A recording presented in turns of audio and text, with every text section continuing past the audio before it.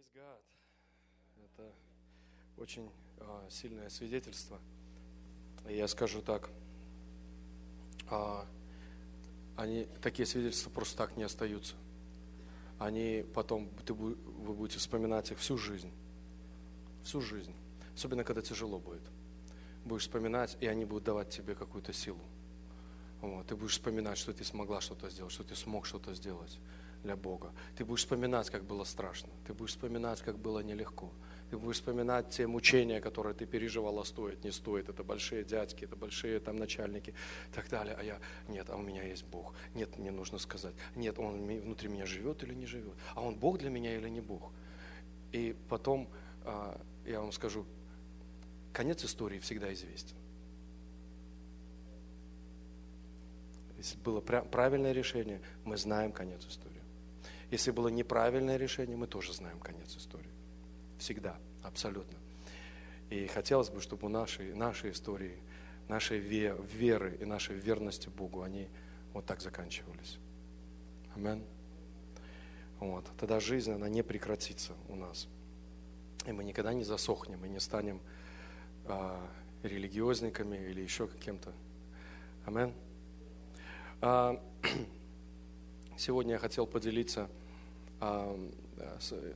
переживаниями своими, какими-то наблюдениями, которые я наблюдал, которые я видел у нас, молодежи, в своей личной жизни. Больше всего, наверное, в своей личной жизни. Знаете, то, что происходит в твоей личной жизни, оно тебе дает какое-то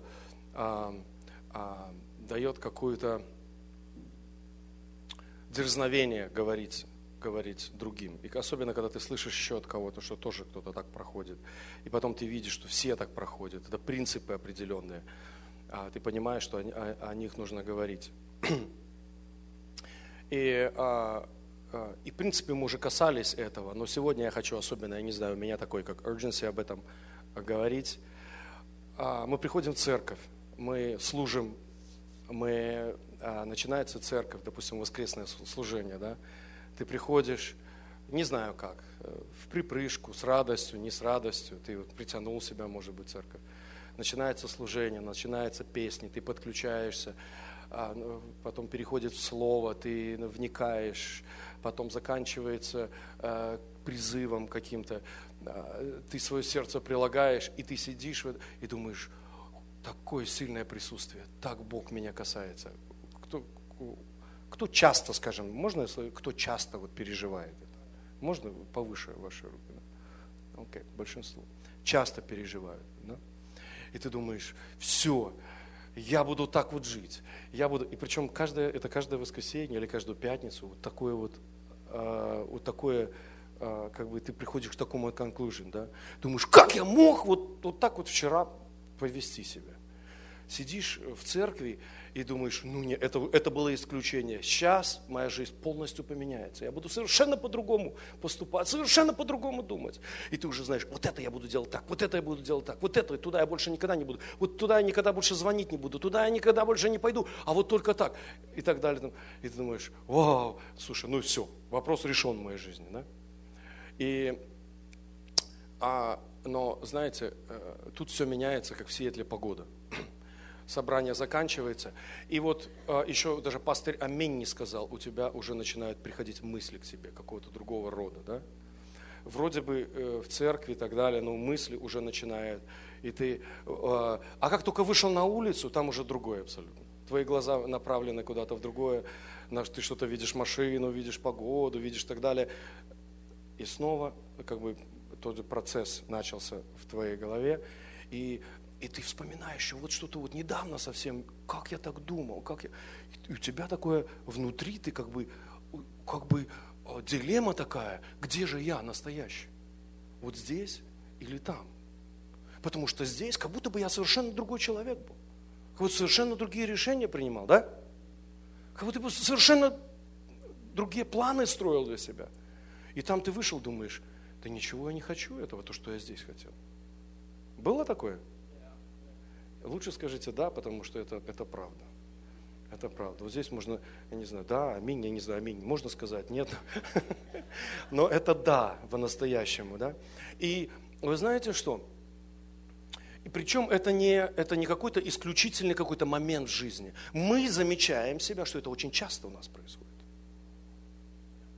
И то, что я чувствую в своем сердце, говорить сегодня, немножко порассуждать, почему это что-то происходит вот такое. Вот. И во-вторых, я чувствую, что нужно хорошенечко взяться за эту проблему. Хорошенечко взяться. Чтобы нам как-то вырваться из этого. Потому что или это надо как бы узнать, или это наша такая жизнь, как мы обречены вот на такую жизнь, или что-то есть другое, чего мы не знаем, но может быть сегодня очень быстро разберемся, я надеюсь. Вот. Почему же, да, вот вопрос такой, почему, когда мы в церкви, мы переживаем Бога, почему, когда мы дома пришли, все наоборот, нам уже церковь сильно-то и не тянет порой, да, а иногда тянет, потому что просто друзья там, но если вот эту тягу как бы разрезать посерединке и посмотреть, что является корнем или стержнем этой тяги. Это может быть друзья, это может быть какая-то тусовка, это может быть какой-то интерес какой-то свой. Но почему, что происходит и почему в церкви ты ощущаешь себя по-другому? Во-первых, в церкви царствие и авторитет Бога. Да. В церкви мы должны понять, почему так со мной происходит. Ответ такой. В церкви власть Божья, в церкви авторитет самого Бога, в церкви Его присутствие. По Писанию, где 2 или 3. Вы знаете, у нас может быть вот здесь вот 80 человек, да? 2 или 3 соберутся во имя Его, там Божье присутствие есть. И ты знаешь, что 78, 77 человек может быть просто под эффектом вот этого 2-3, с которыми Господь находится. Вот. Все остальные могут быть даже трутнями, да? Которые просто погреться пришли. Я не говорю пришли погреться, а получилось им погреться. Вот. И, я не говорю обо всех, я не хочу, это самая такая, наверное, краска такая густая, самая такая картина я нарисовал. Может быть наоборот, может быть там 78 человек, 2 человека не переживают по-настоящему, и вливаясь в этот поток, они переживают. И когда Бог есть, вы знаете, что у Бога нет конкуренции. Вы знаете это, да? Потому что Писание говорит, мы должны очень хорошо знать главные вещи, о которых мы здесь говорим. Бог есть царь царей, Господь всех господ. Он есть самый большой авторитет. И поэтому, когда мы приходим в этот авторитет, кто-то другой теряет авторитет. И ты понимаешь, что грешить не хочется. И ты понимаешь, что мысли какие-то ушли. Я знаю, что не все. Некоторые приходят и в церкви еще могут думать о греховных мыслях. Но это те люди, которые, наверное, уже осознанно, которые уверенно себя чувствуют, которые уже цель какая-то, может быть, не совсем хорошая. Бывает такое, я знаю, что бывает, может быть, такое быть. Но, как правило, мы все приходим, потому что у нас есть какой-то страх Божий от Дома Божьего. И Писание говорит, что дом мой домом молитвы наречется. Знаете, что молитва – это что? Молитва – это место, где человек общается с Богом. Да? Где человек общается, где Бог приходит, чтобы общаться с человеком. Поэтому, дорогие мои, не задавайте много вопросов, почему я здесь себя чувствую. Это правильное место чувствовать Бога. Это правильное место, где царит Его авторитет, Его власть. Вот. И поэтому это нормально, что тебе вдруг перестало, то есть ты не хочешь грешить. И вне церкви, мы выходим вне церкви, что там? Там другой авторитет абсолютно. Мы знаем, что есть князь этого мира, который имеет власть. Бог имеет власть. И знаете, что сам Иисус Христос сказал, что есть власть за пределами Царствия Божьего. Есть власть вот здесь. на этой земле, она передана. И мы слышали много, особенно вот в последнее время в проповедях перед Пасхой или после Пасхи. Мы знаем, что человек передал ту власть, которую Господь ему дал, передал дьяволу, и дьявол царствует сегодня в этом мире. И поэтому, когда мы выходим за пределы, мы переживаем, что все пропало. Снова куда-то какие-то мысли появились. Снова глаза куда-то смотрят не туда. Что же делать? Что мне делать сегодня? И задается резонный вопрос. Что же делать? Да? Как нам поступать? Неужели теперь так всегда?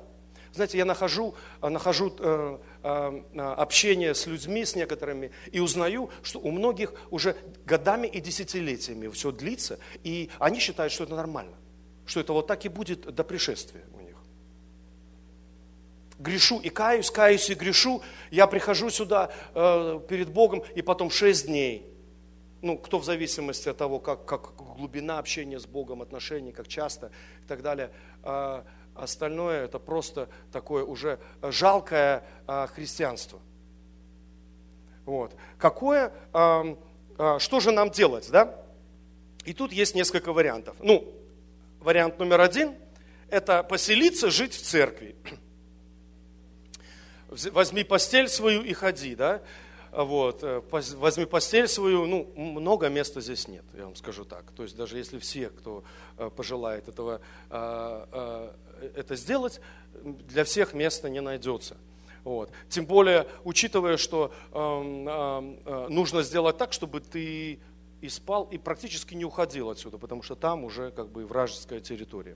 То есть, если у нас такой подход, просто здесь обосноваться, здесь Дом Божий, здесь Его присутствие, даже и так, если мы решим решить этот вопрос, то мы очень быстро разочаруемся. Потому что как только все люди уйдут отсюда, мы поймем, что ничего тут не осталось. Толком ничего не осталось. Потому что здесь, да, мы говорим, здесь особое какое-то присутствие есть, да, но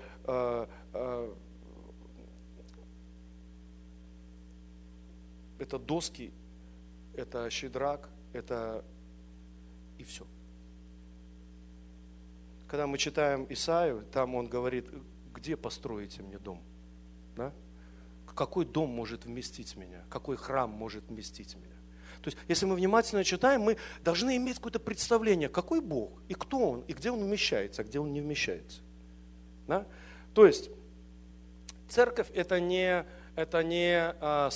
спасательный круг. Церковь это не выход из положения, если мы говорим об успешной жизни, я имею в виду. Есть что-то должно быть большее, чем просто прийти с раскладушкой и здесь спать. И думать, все, наконец-таки я решил свою проблему. Еще почему ты не решил свою проблему? Потому что ты должен тогда со всеми другими делами, на работу не ходить, ты должен забыть про жизнь общественную, ты должен, я не знаю, много чего. Во-первых, не получится еще только лишь потому, что ты уже приступил волю Божию этим. Почему? Потому что Бог тебе назначил года жизни, не просто для того, чтобы ты где-то нашел шелтер какой-то и сидел там, ушел куда-то в монахи, в какую-то келью или в какую-то пещеру и там обитал, там жил, чтобы, не дай Бог, не согрешить, чтобы, не дай Бог, не посмотреть, не дай Бог, чтобы нигде не сорваться, ни с кем не поругаться, буду один всегда находиться. Знаете, мы уже приступили волю Божию. Почему? Потому что Бог сказал, идите и проповедуйте Евангелие. Кому? Проповедовать Евангелие не тому, кто уже спасен и такой готовенький, чистенький, уже помылся, готов на небо возноситься. А тем, кто грязный, кто не знает Бога, кто не понимает, говорит, идите, я вам даю великое поручение. Great Commission. Go and preach. Go and preach. Вот. И поэтому, здесь кому проповедовать? Надо выходить и проповедовать там. Да? И это первый вариант, как нам, сохранить наше сердце в правильном состоянии. И второе, это что-то сделать со своим сердцем, чтобы не потерять его присутствие, живя в этом мире. То есть, первое, это в атмосфере, это находиться, где нам хорошо. А другое, это что-то с сердцем сделать. То есть одно или другое. И когда мы говорим о том, чтобы сделать что-то с сердцем, это мне видно, что это то, что, скорее всего, нам надо будет делать. Что-то сделать со своей внутренностью, что-то сделать со своим сердцем. Потому что оттуда источники всех мыслей, желаний, помышлений и так далее и тому подобное. Амин.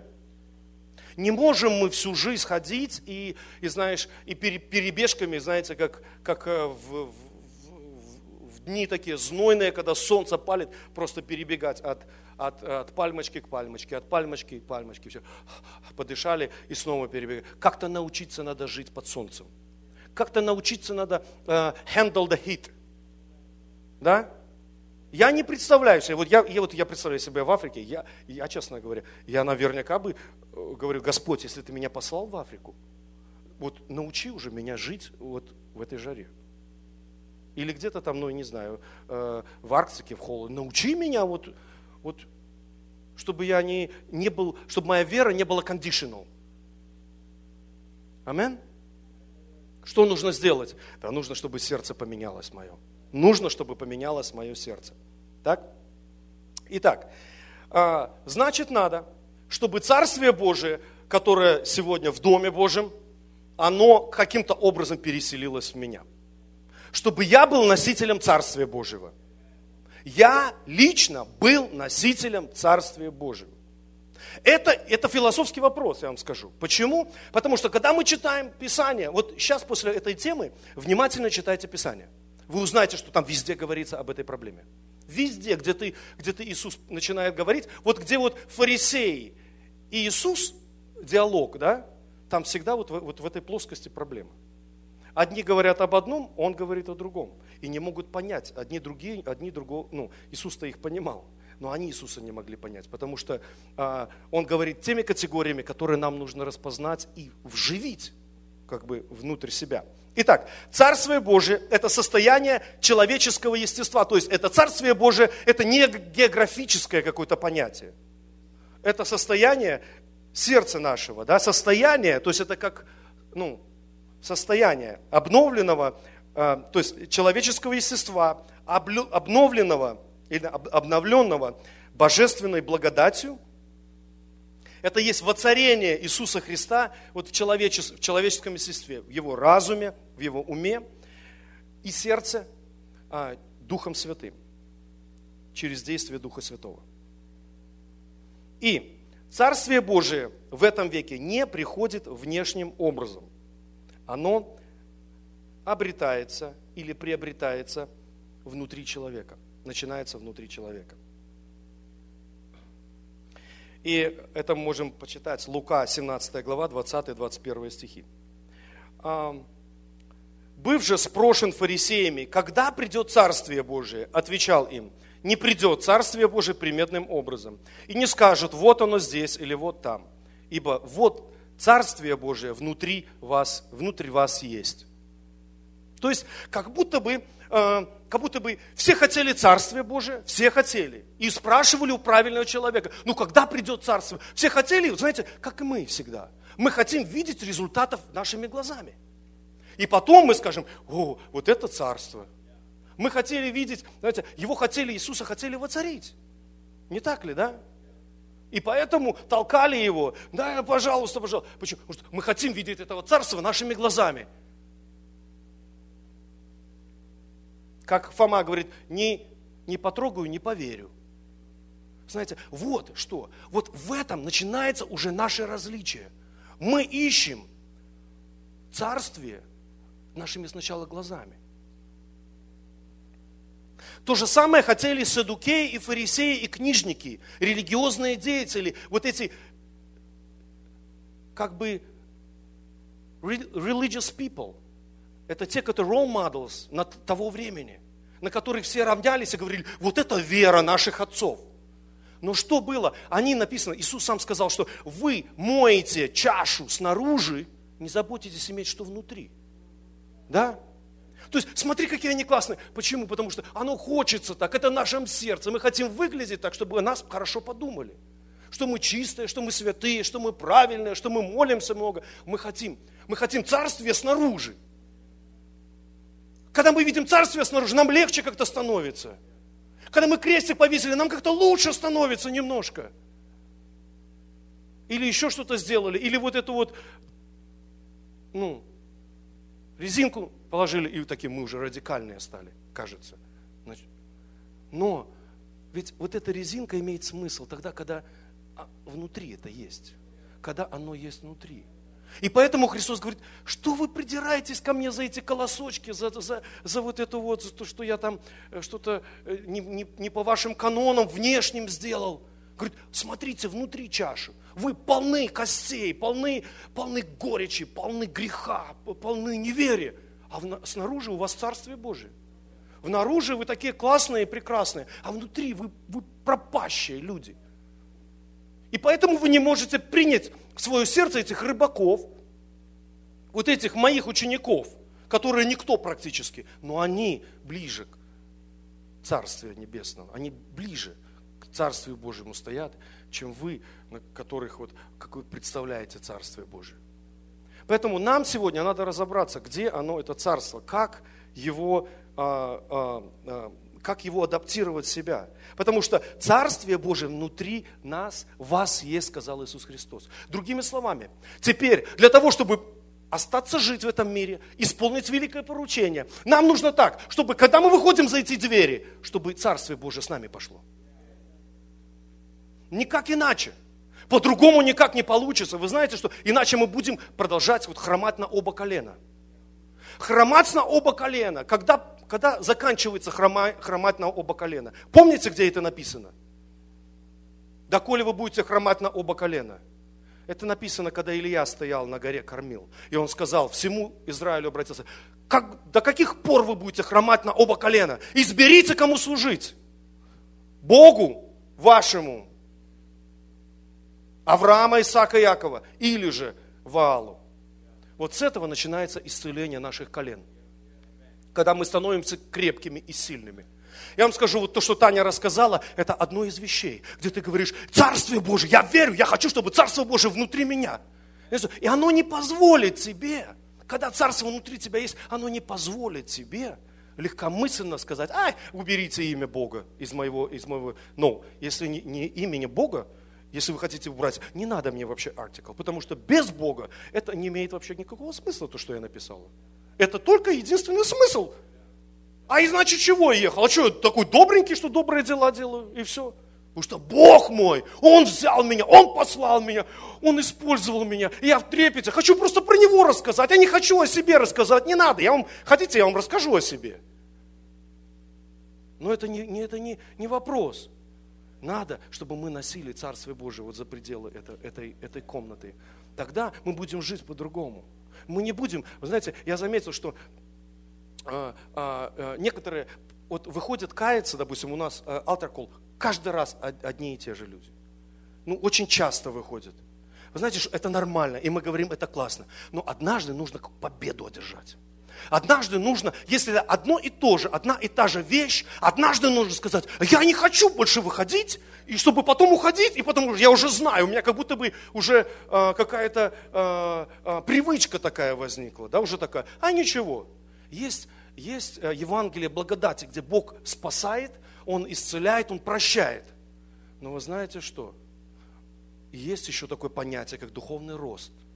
Когда мы по очереди идем и завоевываем эти земли одну за другой, распространяя Его пределы, потому что Он уже определил нам эти зоны нашего влияния. Нам нужно продолжать, нам нужно что-то делать. Мы не всегда будем кормиться от кого-то постоянно. Нам нужно поменяться. Нужно, чтобы Царство Божие внутри нас было. Как мы можем еще сохранить это Царство? Вы знаете, что я по себе знаю. Прославлять Бога. Учиться прославлять Бога.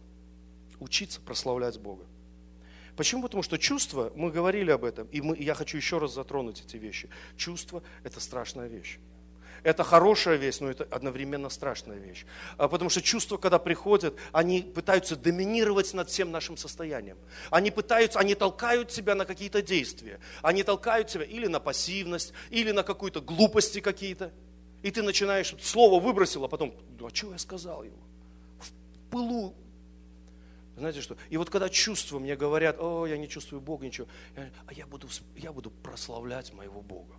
Я буду прославлять, я буду начинать. Почему? Потому что, во-первых, номер один, есть причина.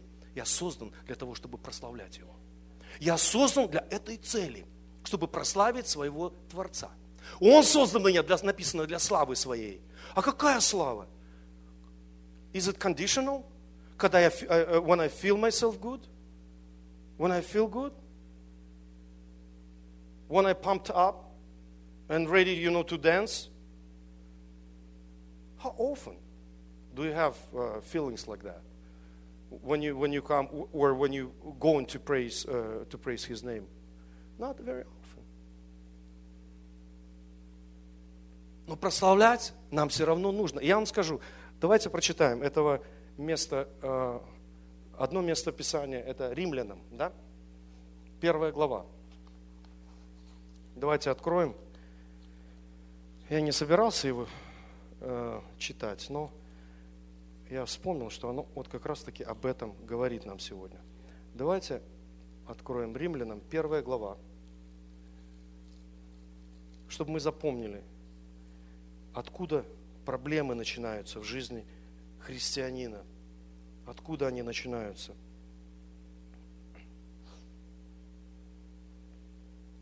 21 стиха.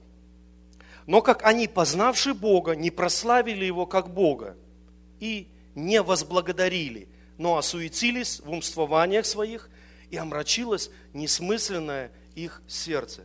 Смотрите. Но как они, познавши Бога, не прославили Его как Бога. Несколько деталей. В этом стихе есть несколько деталей. Это кто это? О ком это говорится? О неверующих? Нет, о нас. Мы познали Бога. Мы узнали. Мы поняли, мы приняли Его благодать, мы получили прощение наших грехов. Что следующее? Вот по Писанию. Мы познали Бога, познавши Бога, не прославили Его. Да мы прославляем, мы каждое воскресенье приходим и прославляем, не так ли? Заметьте, это очень важный момент. Вот я говорил о прославлении, это очень важный момент. Почему он важный? Почему? Потому что там есть но какое-то, там есть маленькая деталька. Не то, что не прославили Его. Мы прославляем, мы приходим и говорим, слава Богу, слава Богу. Написано, не прославили Его как Бога. Почему? Потому что мы сегодня можем Бога прославлять, завтра мы начальника будем прославлять, послезавтра мы какого-то девочку или мальчика будем, послезавтра мы будем прославлять iPad. И все у нас на одинаковом уровне. А давайте взвесим и посмотрим. Прославить Бога, как Бога написано. Почему? Потому что если мы не прославим Его как Бога, то Писание говорит, осуетится сердце наше. Сердце, мы найдем тебе, что делать, куда идти, что смотреть, о чем думать, о чем не думать, о чем плакать. Подушка будет наша в слезах, там проблемы какие-то будут постоянно. При этом мы будем называть себя христианами. И думать, на что мне такое христианство? Зачем оно? На как долго меня хватит такое христианство? И мы будем слушать истории, когда дети, родители верующих, становятся атеистами. Придя в университеты или в школу, или где-то выходят из школ атеистами. И говорят, нету Бога. А почему? А я пробовал. Пробовал. Попробуй по 1 главе Римлянам. Прославь Его как Бога. Как Бога. Знаете что? Для этого нужно страх иметь. Чтобы прославить Бога как Бога, нужно страх иметь. И чтобы прийти к начальнику и сказать, вы знаете, что I respect your там, эти company там, rules and stuff, but I respect God more than anybody else. And you free to do whatever you want. But I choose God.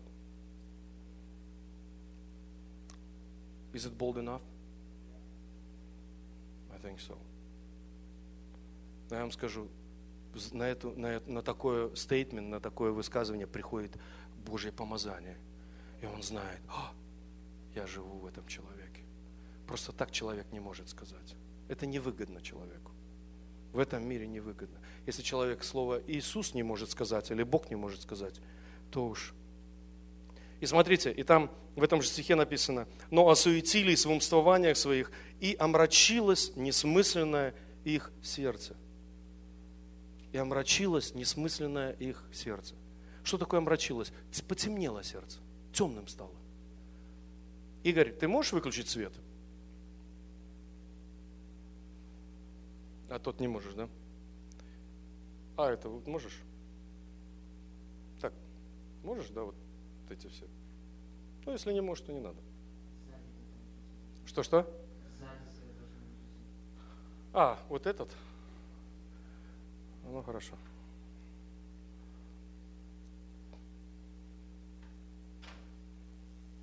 Окей, вот уже лучше, да? Хо.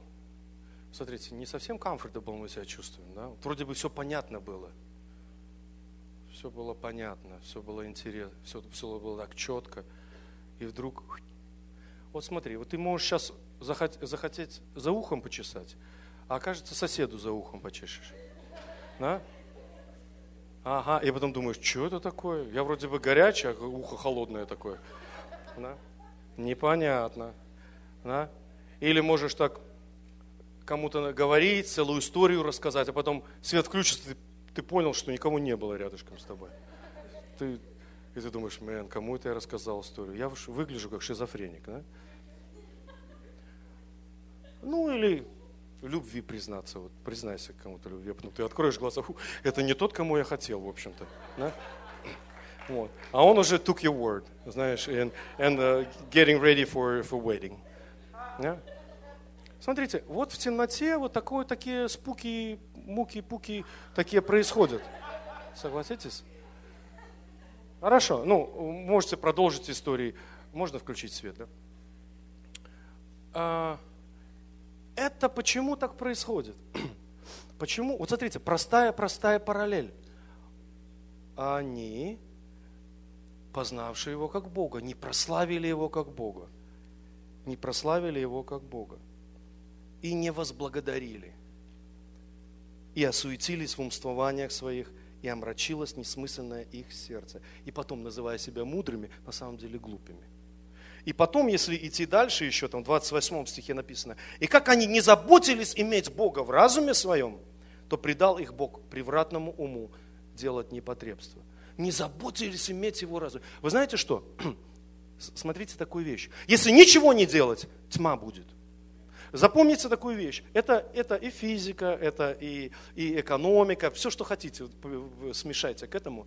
Но за свет всегда платить надо. Согласны, да? Кто в доме живет, особенно в Америке, за все платить надо. За свет любой платить надо. То ли это дрова тебе надо покупать и в печку, то ли это свечки покупать. Бесплатно только тьма. Да? Бесплатно только тьма. Вот так и в жизни в нашей. Если мы не напрягаемся, если мы не платим нашу цену тем, чтобы прославить Бога. Знаете, когда мы прославляем Бога, мы как бы проникаем в Его тайны, которые помогают нам идти дальше, помогают нам жить дальше, помогают нам думать правильно, помогают нам не просто думать о себе, как мы высокие, какие мы высокие и мудрые, но обезумели на самом деле. Но наоборот, где о нас будут думать, что мы обезумели, а мы будем знать, что мы мудрые по-настоящему. И когда кто-то умирает, кто-то в проклятиях своих просто распыляет это все, мы будем стоять и мы будем держать просто святость Божью просто в нашем сердце, и в наших мыслях, и в нашей жизни. Амин. Вот. Итак,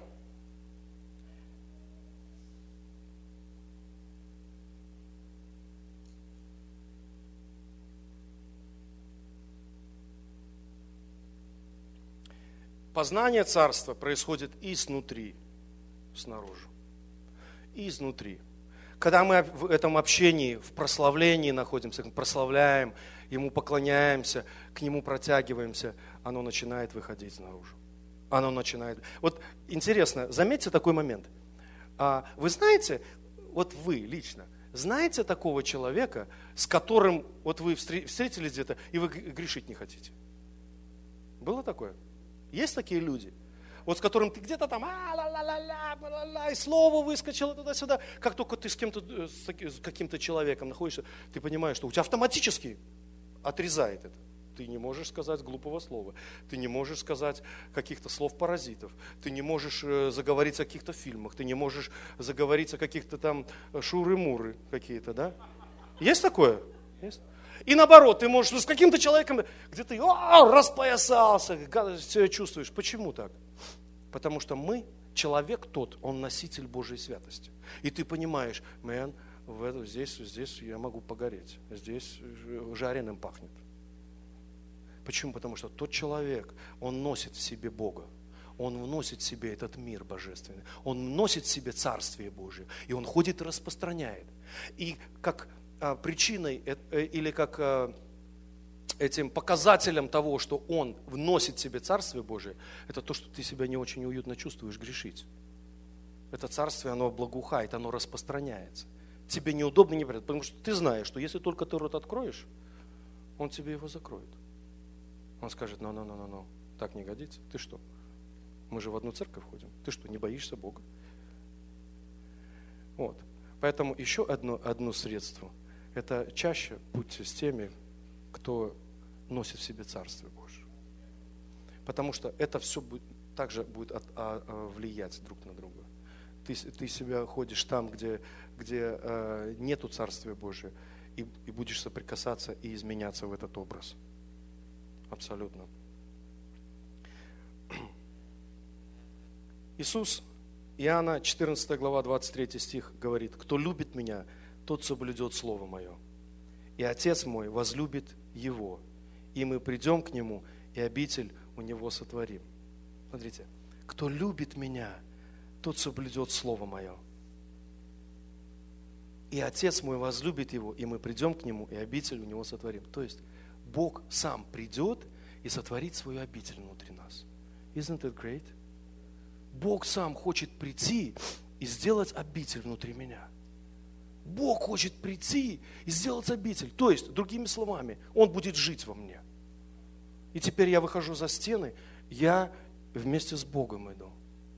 Я сажусь в машину, я не один. Я могу молиться, могу с Ним разговаривать, могу выглядеть глупым. Я продолжаю это. Он обитель сотворил. Он сотворил обитель внутри меня.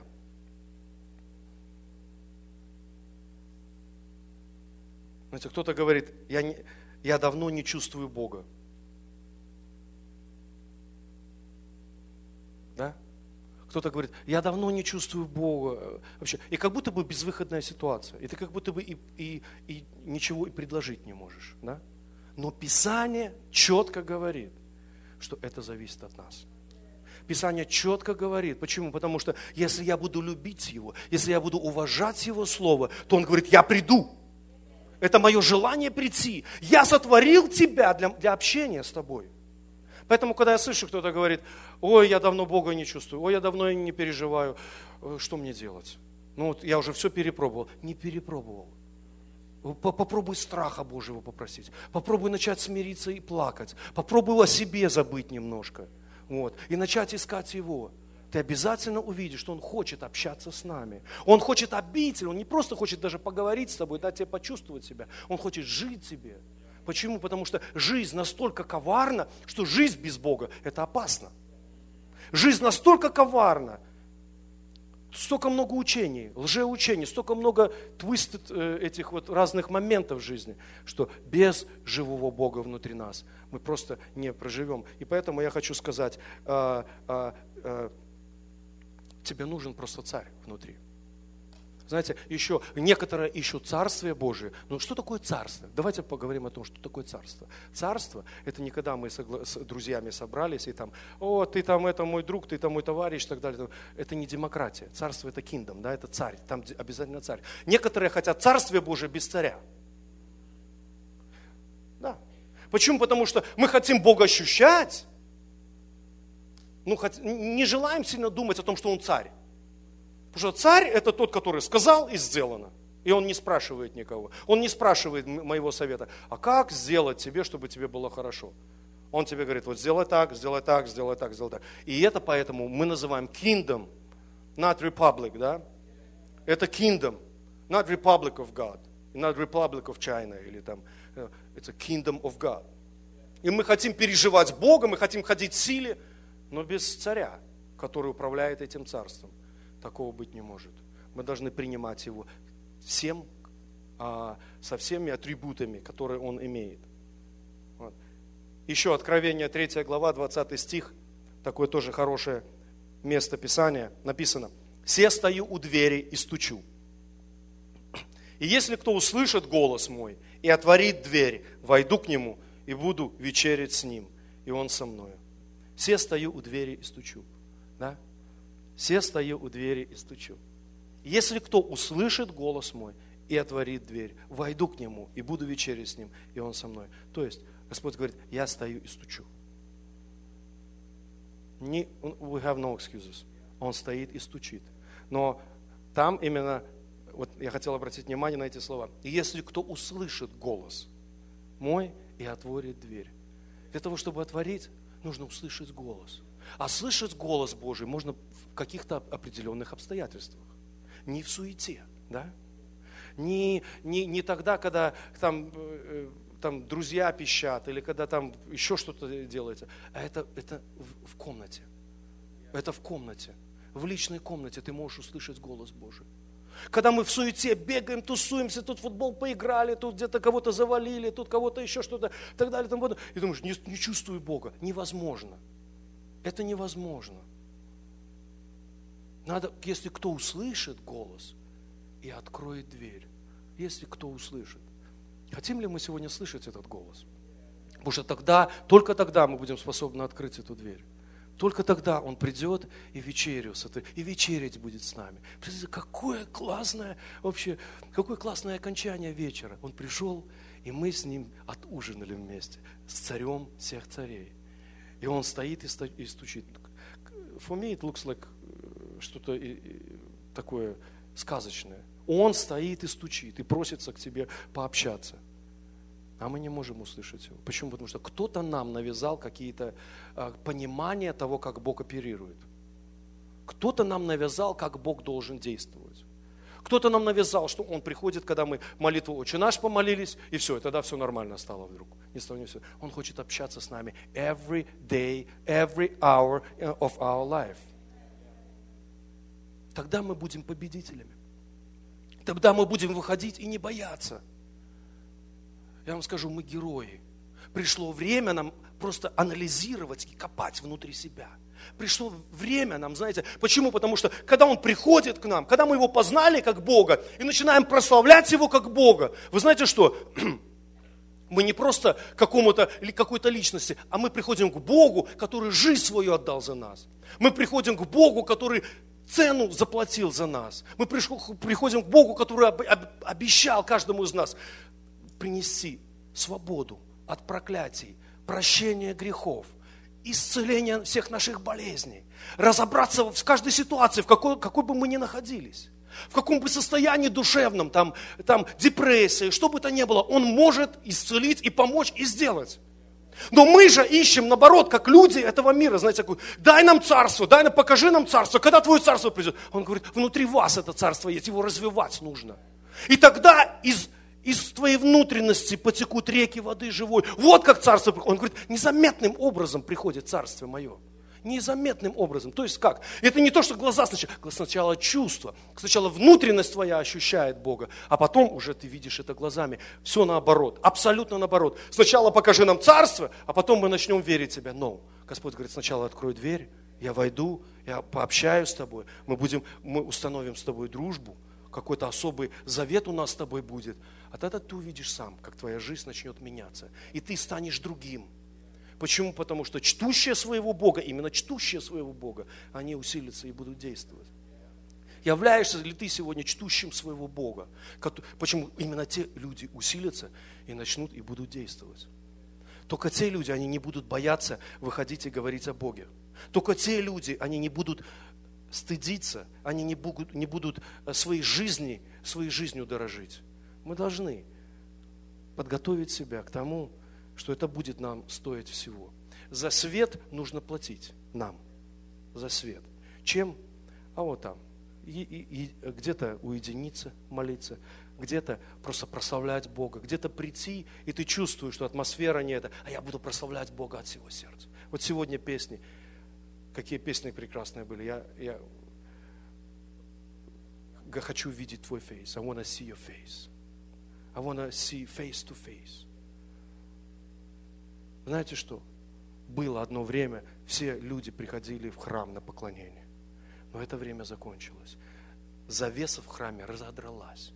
Он сказал, совершилось. А это значит, что святое святых прекратило существование в том месте. Он сказал, сейчас я хочу обитать в ваших сердцах, чтобы вот там было святое святых. Там вот это была постоянная встреча, где я буду пребывать, а вы приходите и будем иметь личное общение с вами. Тогда вы будете выходить в этот мир и не будете бояться. И помните, в Евангелии от Иоанна Христос с учениками общался и говорил уже, что время приходит его, и потом он говорит, вот идет князь мира сего, во мне не имеет ничего. Слушайте, это такое сильное выражение, я не знаю, я хватаюсь за него. Я говорю, я, Господь, хочу так же, чтобы куда бы я ни шел, чтобы какой танк на меня не ехал. А я сказал, а ты не имеешь во мне ничего. Я от тебя сейчас не завишу. Я сейчас не буду плясать относительно того, что ты мне скажешь делать. Я живу по принципам Царствия Божьего. Да, я иду сегодня по этой проклятой земле, но внутри меня есть Царство, и внутри меня есть Царь, с которым я имею личные отношения, который способен сегодня исцелять. Вы знаете, что мы потеряли вот эти принципы, мы потеряли их. Очень часто, знаете, это автоматически мы скатываемся на религию, где нам уже, знаете, образы, понимания какие-то там одежды там, или какие-то вот эти завихрения, они говорят нам о том, что мы с Богом общаемся. Нет, вот здесь, внутри, в сердце. Тогда мы будем ждать, тогда мы не будем смотреть и бояться человека. Помолиться за него, предложить ему. Знаете, иметь это сердце открытым для Бога. Будем видеть много чудес. Я хочу сегодня, чтобы мы молились сегодня о том, что Бог будет просто трансформировать нас. Почему-то мы что должны переходить. Пришло время перейти из силы в силу, из славы в славу. Пришло время. Знаете, стагнация вот это, когда зависание такого рынка, он и ни вверх не зернуться не может, и вниз не хочет идти. Прошло. Мы должны двигаться вперед. Мы слишком много имеем для того, чтобы остаться там, где мы есть. Мы имеем кровь Иисуса Христа. Мы имеем имя Иисуса Христа. Мы имеем власть Иисуса Христа. Мы имеем Слово Божие сегодня. Все сегодня мы имеем для того, чтобы победить. Несколько недель тому назад работал на одной работе и чувствую в Духе Святом. Господь говорит, предложи помолиться за этого мужчину. Он наполовину филиппинец, наполовину американец. Вот. И чувствую, Господь говорит, предложи ему помолиться. Я так думаю, ну что я сейчас? Я на улице работаю, он в доме. Что ему предлагать молиться? Ну, знаешь, сразу логика включается, ты же умный. А тут какой-то голос такой нежный говорит внутри тебя. Ни силы, ни власти, как бы такой. Но ты чувствуешь, что это не просто. Это голос Духа Святого. И Он всегда вот так говорит. И я такой уже там кисть помыл, там мою. И он вышел на улицу. Я думаю, знак. И он вышел, и думаю, сейчас зайдет, мне надо бежать за ним. А он не заходит. Он встал и смотрит, как кисть мою. Думаю, интересно тебе. И я с ним, пару слов обменялся, говорю, познакомились так ближе. Я говорю, у меня на сердце помолиться за тебя. Do you have a prayer request? I really want to pray for you. Он такой, да, окей. Вот мы приехали с Калифорнии, там 20 лет жили в Калифорнии, сейчас сюда, какой-то дожди, туда-сюда, депрессия такая. Помолись, чтобы вот это прошло у меня. Я говорю, fair enough. Я сказал и сделал свое. Он сделал свое. Я говорю, а можем мы прямо вот здесь, вот вот перед домом, на парковке вот с тобой вместе помолиться? Он такой, И я говорю, как ты вообще как? Он говорит, я христианин тоже, в церковь не хожу, туда-сюда, начал говорить такие вещи. Я говорю, время очень последнее, ему говорю. Время последнее, время очень лукавое. Я говорю, мы пропадем без церкви, потому что Бог создал церковь для того, чтобы... Я уже забыл, знаешь, я уже забыл, что мы молиться должны были с ним, знаешь. Мне так его ответ понравился, что да, я хочу, знаешь, что я уже забыл, знаешь, там следующий шаг есть всегда. Когда Господь что-то дает, и ты делаешь первый шаг, Он дает тебе дальше шаги делать. И там ты уже понимаешь, что уже не ты начинаешь делать. И он говорит, я говорю, вот законы какие в нашем штате. Он говорит, no, you're right. Там. И мой сын, до этого он мне хвалился своей семьей. Мой сын актер в Филиппинах, дочка там крутая какая-то, там дизайнер, сын там учится, там здесь заканчивает университет, такой умница такой. И начинает мне рассказывать историю. Знаешь, сын мой познакомился с наркотиками, подружился с человеком, и сейчас начал наркотики, и он мне говорит там, что мне надо от pain, I have a back pain. Он говорит, я знаю, что он как конь здоровый. Он говорит, какой ему pain надо. Вот. И говорит, я смотрю, грейдс его там пошли, там немножко не туда, и так далее. Говорит, я говорю, а дочка вообще, она в бунте сейчас у меня такая, там с мамой она вообще никого не хочет не видеть, не слышать вообще. Я говорю, а сын в Филиппинах, знаешь, уже как бы начинаешь уже понимать, что все, он уже снимает маску. И говорит, говорит, он в такой, представляешь, что там среди актеров, я очень переживаю, там и fame, там и homosexuality, говорит, развито очень сильно. И говорит, я переживаю, потому что он в этой атмосфере сейчас купается просто. И говорит, я так про себя думаю, он мне о погоде, там, знаешь, помолись за погоду, депрессию какую-то. Хорошо, давай помолимся. Мы стали вместе с ним, помолились об этом. И, знаете, я не чувствовал такого, что огонь с неба сошел, не чувствовал. Просто исполнил волю Божию, как переживал. И все. Я собрал манатки, сел и уехал. Потом кто-то мне звонит, незнакомый телефон, где-то через несколько часов, а он, оказывается, каким-то образом Толика достал. Толика не было там. И узнал мой телефон.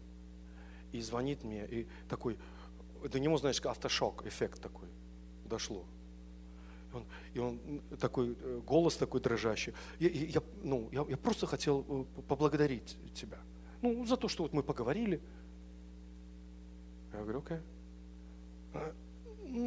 Thank you for your prayer. Знаешь, такой, видно, что разучился человек говорить об этом. И потом я второй раз звоню ему. И он уже brother меня назвал. Назвал brother. Я говорю, это уже приятнее. Да? И мы начали говорить с ним, говорить о церкви вместе с ним, о том, что как его жизнь. Он говорит, я пойду в церковь. Я вот такая-то церковь, я ее уже насмотрел, я пойду обязательно. Вот.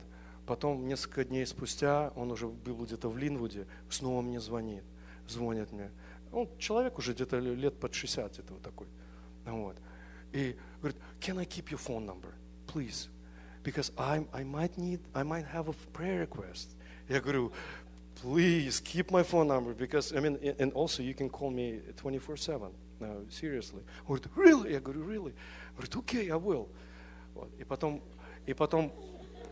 И потом снова, и я смотрю, у нас вот недавно, позавчера, он послал мне смс-ку, что я телефон свой поменял, чтобы, не дай Бог, знаешь, ты мне не позвонишь, и меня там нету, потому что меня уже нету по этому телефону. Звони по этому, I wanna see you, I wanna meet with you. Знаешь, и я смотрю, повлиял маленький момент, согласитесь, маленький момент. Ничего как бы не предвещающего такого важного. Но человек тянется, человек загорелся. Почему? Потому что Бог хотел к нему прикоснуться. Бог хотел ему что-то сказать и изменить его жизнь. И знаете, для этого не нужно экстравагантный какой-то литературный английский язык. Для этого нужно, может быть, ломаный язык, может быть, какие-то неправильно сказанные выражения. Но Бог будет договаривать, ведь Он касается людей. Ведь Он касается людей. Он хочет менять этих людей. Вы знаете, что вот такие истории в нашей жизни, они будут поднимать нашу веру. Такие истории в нашей жизни, они будут давать тебе буст. Они будут говорить, есть Бог живой. Я знаю, Бог живой. Господь, благослови этого Джана. Господь, благослови его семью. И ты чувствуешь, что его семья уже стала как-то как твоя семья. Ты уже говоришь этого Кевина, этого Абедель, и так далее, уже в своих, как своих детей все равно. Этого Джана уже, хоть он 60 лет, как будто бы ребенок твой, знаешь, вот такой вот, лысый и седой? Потому что he is acting like a baby. Почему? Потому что рождение свыше внутри произошло. Внутри человека. И ты хочешь встретиться с ним. Знаете, люди ждут нас. Но не для того, чтобы мы пришли и не знали, что делать, а для того, чтобы мы пришли и явили им Иисуса. Явили им святость. Потому что люди ждут святости. Никто им не показывает в этом мире святости. Кто-то должен прийти и предложить им святость. Кто должен прийти и сказать, есть Бог живой, который отвечает. Есть Бог, который заплатил за тебя цену. Сейчас. Или же отрицание Бога, или полная либерализация. Что делай whatever you want, God is always forgive you. Will always forgive you. No. God is the King of all kings. And we have to respect Him as the King of all kings. Amen. И вы знаете, я хотел бы, чтобы мы закончили сегодня этой молитвой, можно, да? Чтобы наша жизнь, она не потерялась. Чтобы мы не зависли. Что Царствие Божие, оно внутри нас есть. И оно приходит неприметным образом. По мере того, как мы просто протягиваемся к Нему, как мы простираемся, мы тянемся к Нему. Амен. Его сердце сегодня, оно сегодня тянется к общению с нами. Его сердце сегодня тянется к тому, чтобы передать свою святость. Он говорит, я святой. Я хочу сегодня поделиться этой святостью с тобой. Я хочу сегодня сделать тебя святым также. Но тогда, когда я буду жить в тебе, обитать в тебе, думать, разговаривать, общаться вместе с тобой. Давайте сейчас поднимемся на наши ноги и просто начнем молиться Ему. Говорить, Господь, знаете, я не хочу такого, чтобы было, я здесь себя ощущаю, переживаю, я выхожу, и там другая жизнь, другие понимания, другие какие-то размышления. И я себя чувствую соединенным с этим миром. И там снова тьма начинает просто погружать меня в свое состояние, окутывать меня, где я чувствую себя побежденным. Я хочу быть победителем.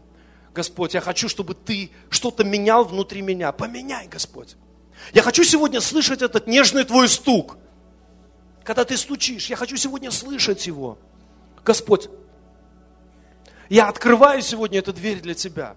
И говорю, приди, пожалуйста. Приди, пожалуйста, Господь. Я хочу сегодня вечерить с Тобой. Я хочу сегодня общаться с Тобой. Я хочу сегодня, Господь, разделить, Господь, это общение с Тобой. Господь, я хочу служить Тебе. Я хочу идти за Тобой, Господь. Я хочу, чтобы в мою жизнь приходили, Господь, эти истории. Я хочу, Господь, чтобы Ты проявлялся через меня. Чтобы Ты возлагал руки на людей через меня. Я хочу видеть чудеса в моей жизни, Господь. Я хочу видеть, Господь, как Ты идешь в школу. Я хочу видеть, как Ты Царствие Свое распространяешь. Невидимым образом, может быть. Это не будет политическая какая-то система. Это не будет какие-то флаги и знамена. Это будет просто слово, сказанное в силе. Это будет просто молитва, которая изменит состояние человеческого мышления. Это будет просто предложение принять Тебя царем царей. Господь, я прошу Тебя, Боже, помоги нам дать вот эти обеты, идти за Тобой. Господь, дай нам, Господь, эту серьезность, не обесценить силу Твоей крови, силу Твоего призвания, Господь, чтобы не искать себя, искать своей воли, искать Твоей воли, Господь, в нашей жизни. Во имя Иисуса Христа, Отец Небесный. Аллилуйя. Я прошу Тебя, Господь. Я знаю, что эта молодежь, она призвана для большого, для намного большего, чем то, что мы имеем сегодня, Господь. Призвана для роста. Господь, я отказываюсь сейчас. Я полностью сейчас отказываюсь. Отказываюсь сейчас соглашаться с тем, что Ты омыл, очистил нас, осветил нас только для того, чтобы мы были хорошие граждане этой страны. Я отказываюсь от этого. Я, Господь, соглашаюсь с Твоим Словом, как Ты не возлюбил души своей даже до смерти, как Ты посеял себя ради нас.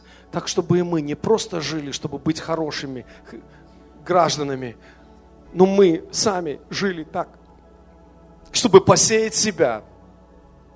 Посеять себя, Господь, посеять себя. Отказаться от всех амбиций человеческих, отказаться от всех этих идей и планов наших, Господь, когда они не соответствуют воле Твоей, когда они не соответствуют, Господь, Твоему призванию, не соответствуют Твоей совершенной воле в нашей жизни. Господи, пусть мы будем иметь это желание отречься, отказаться от этих амбиций, Господь. Построить планы, построить бизнес какой-то, построить какую-то свою лестницу успеха. Господь, нет. Мы хотим, чтобы Ты проявлялся в силе Своей, в славе Своей, Господь. Господь, действуй сегодня. Действуй сегодня в нас. Действуй сегодня в нас. Знаете, сегодня мы можем дать обет Богу. Какой бы это ни, я не знаю. Может быть, ты, когда я говорил, ты слушал, проверял свое сердце. Знаете, я сделал такой обет. Я не прикасаюсь ни к каким средствам массовой информации, ни к новостям, не читаю ничего. До того момента, как если я не почитал Писание и не помолился. Если я не почитал Слово Божие и не помолился. Я ничего, никакого, ни новости не читаю, ничего. Я дал обещание Господу. Я дал обещание. Потому что я хочу быть серьезным. Я хочу быть серьезным. Я хочу, чтобы не новости, а Слово Божие просто взяло контроль надо мной. Я не хочу читать никаких, ни фейсбуков, ничего не хочу читать.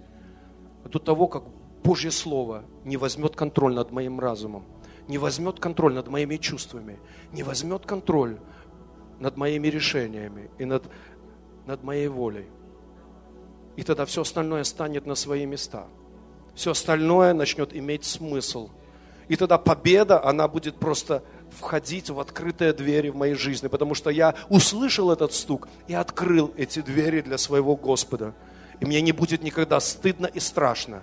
Может быть, кто-то, не согласится со мной. Может быть, я чего-то не узнаю. Может быть, я Facebook не буду читать месяц. Может быть, я чего-то не услышу и не увижу, что там на Фейсбуке происходит. Может быть, я не буду такой популярный в среде людей.